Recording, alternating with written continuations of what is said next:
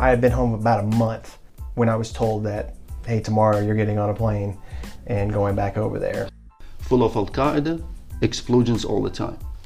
So when the president or select dignitaries come within our area of responsibility, we are tasked with providing EOD support to them. In the moment, you don't really get this feeling, I'm going to go be a hero and go do something. In the moment, you just know that it's time to do your job. Real soldiers, real stories.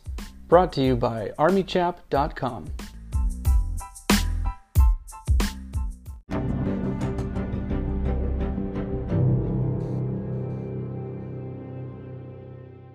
Welcome to another edition of Soldier Stories. I am your host, Chaplain David Wright, and I'm excited to be here with one of our first sergeants, one of our senior enlisted leaders in our unit, and he has some stories that he wants to tell. But before we get into the story, can you just introduce yourself, tell us a little bit about your personal background? Yeah, my name is First Sergeant Ryan Michael Gasser. A little bit of background about myself. I've been in for about 15 years now in the Army. And I joined back in 2005, July 2005, 3 days after Independence Day. I just kind of knew when I was old enough to talk, really, and like kind of have an understanding, like you go on through life and actually have a job and a career. When I came to that realization as a child, the Army was something that I always said I wanted to do, and it just kind of stuck with me. And when I got to high school, I did pretty well in high school. I got really decent grades, but I just really wanted to do something that brought me out of the classroom. And because you've been in the Army so long, and because of the specialty community that you've been involved with, you have some deployment experience. How many times have you been deployed? I've been deployed 4 times, twice to Afghanistan and twice to Iraq. And so you're going to tell us a story about one of those deployments. Yeah. And so I'll let you paint the background on the situation and then get to the specific story, but take it away. Yeah, so my deployment story is actually my very last deployment. It was probably the most kinetic deployment that I've ever experienced. When I say kinetic, I mean there was a lot of bullets flying, there was a lot of bombs being dropped, there was a lot of IEDs being found and cleared. There was a lot of action going on during that deployment. There wasn't really any lull points. So was this Iraq or Afghanistan? This was Afghanistan. Specifically, it was in Nangarhar, Afghanistan. I was attached to a SF unit. They call themselves teams, and so I was attached to a specific team that was assigned to a specific valley in Nangarhar, and our mission there was literally to clear ISIS out of this valley. So you're working with Special Forces for the whole deployment? Yes. And living out there, doing what needs to be done? Yes. So, and that's exactly right. We actually lived out there. There was a few Special Forces teams that rotated in and out, but myself and my team, we stayed out there because EOD support there's not a lot of us to go around. And so the teams had to essentially share the resources. So every time a team would come in and come back out, the EOD team, my team, would just stay out there and continue to support them. We spent probably, I would say, over 120 days straight of just being out there and living out of a local national's house that had been evacuated and vacated, or abandoned, I should say, because of the wartime activity that was happening out there. ISIS had taken a hold of this valley. Much of that valley was cleared out of any kind of innocent civilians. We were living out of one of those civilians' houses that was kind of broken down, but still somewhat intact, and that was essentially our outpost. As far as the story itself that I wanted to share, it was a specific mission that we went on in order to attempt to clear the ISIS fighters out of the valley.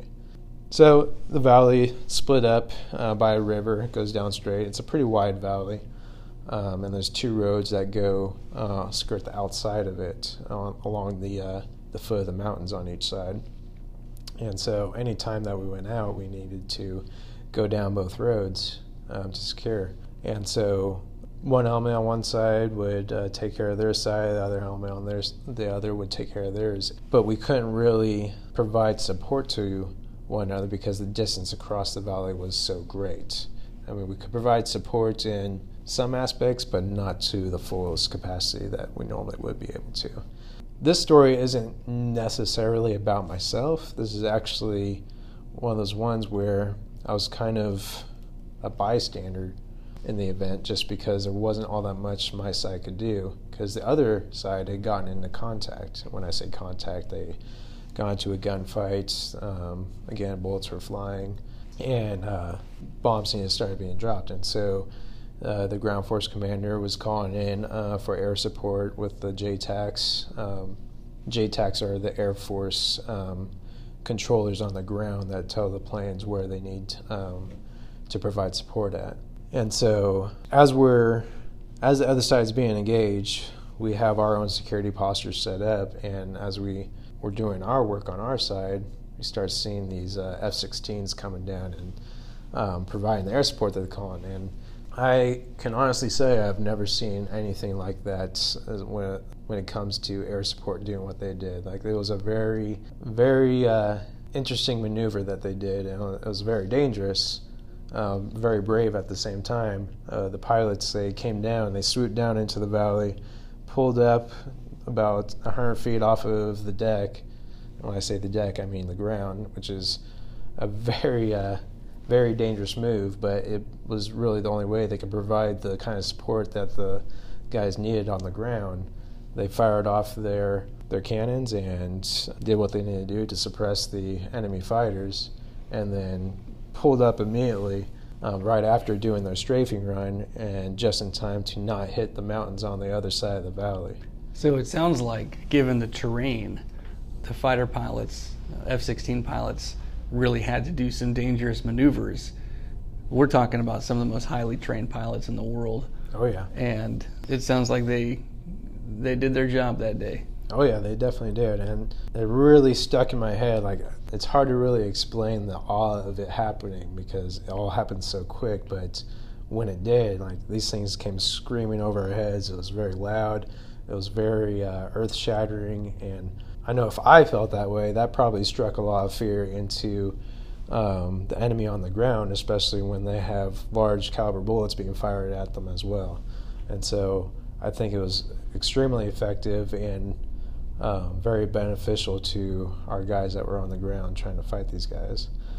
And that was just from my perspective looking in. Now, whenever we got back, the mission was over. There was actually a lot more to that story.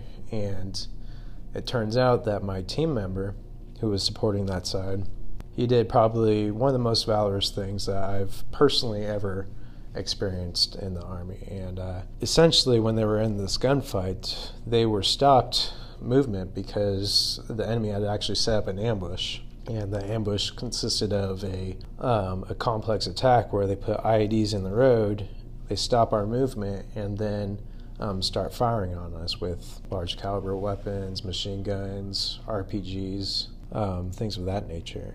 And so essentially the convoy could not move due to the terrain that was there. They had to get to a spot where they can get the vehicles turned around, but they couldn't do it because of the restriction of the road at the time.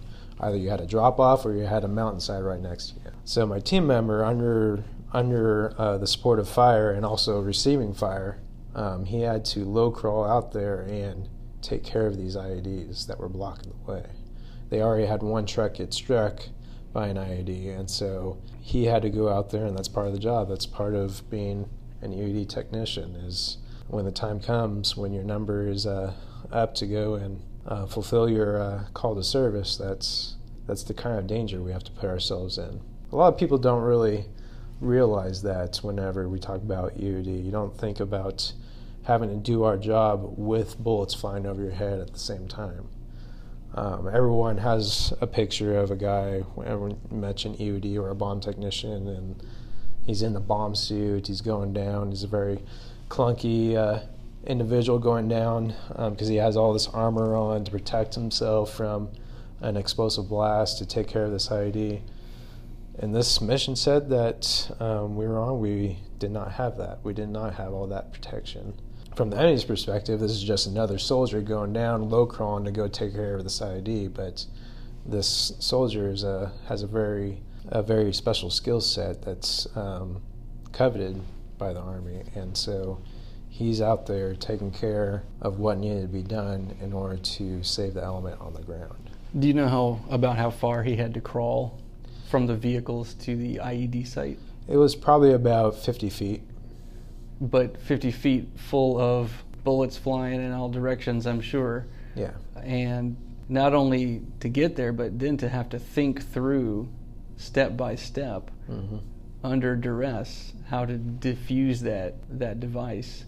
Could you see that from where you were, or was it too far away and you heard about it after you got back? He was too far away, and I remember hearing radio traffic about EODs going down to take care of the IED so that we can get to our turnaround point, but you don't really get the full picture over radio traffic because there's a lot going on other than that. And so I actually did not know that any of this happened until we all came back and were going over our AR and how the mission went. And so he had to be confident enough to give the rest of the team a thumbs up. Hey, we can go forward now, because he's got to know if he hasn't diffused it correctly, people are going to get blown up.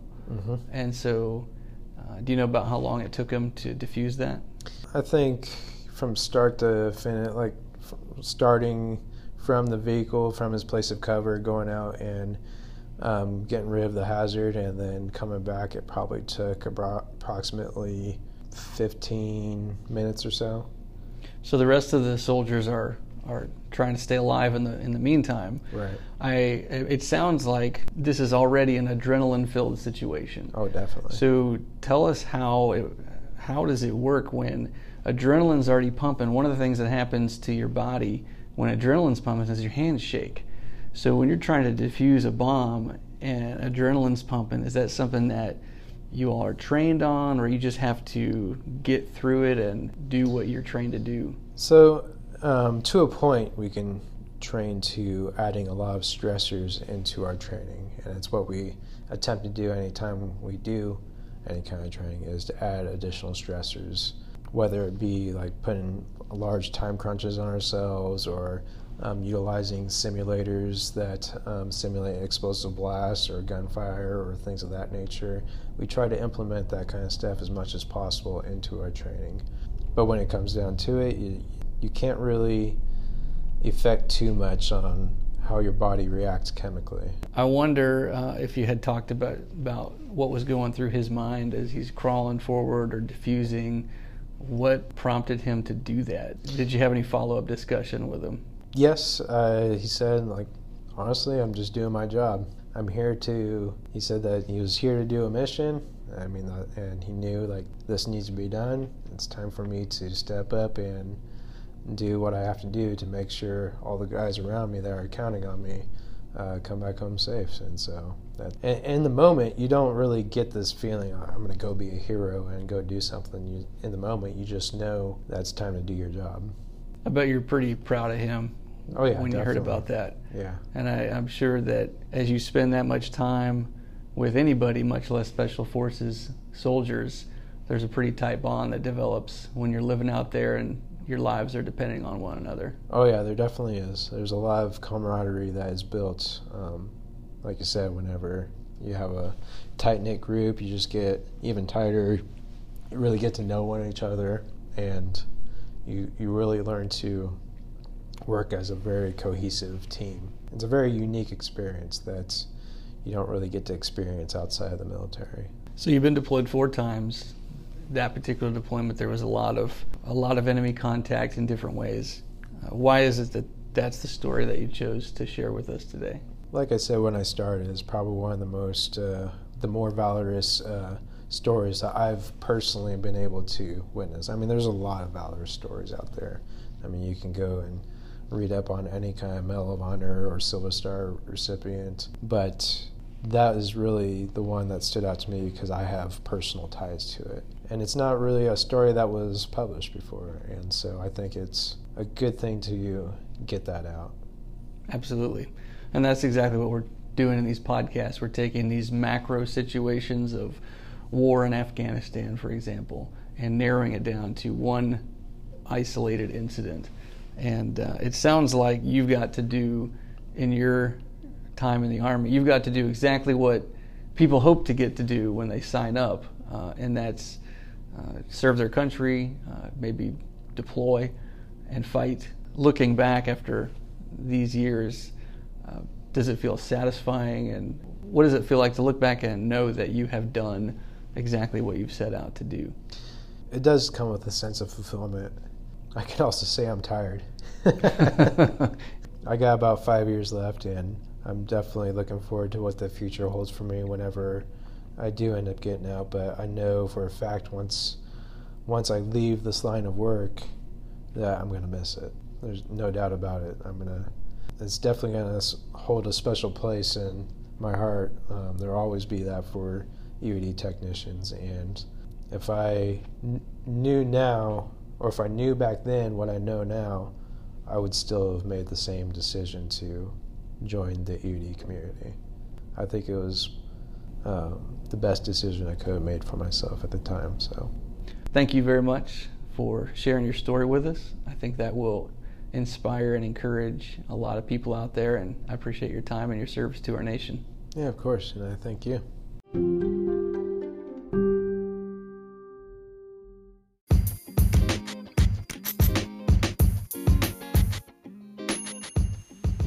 Thanks for listening to this episode of Soldier Stories. I am Chaplain David Wright, and I thank you for tuning in.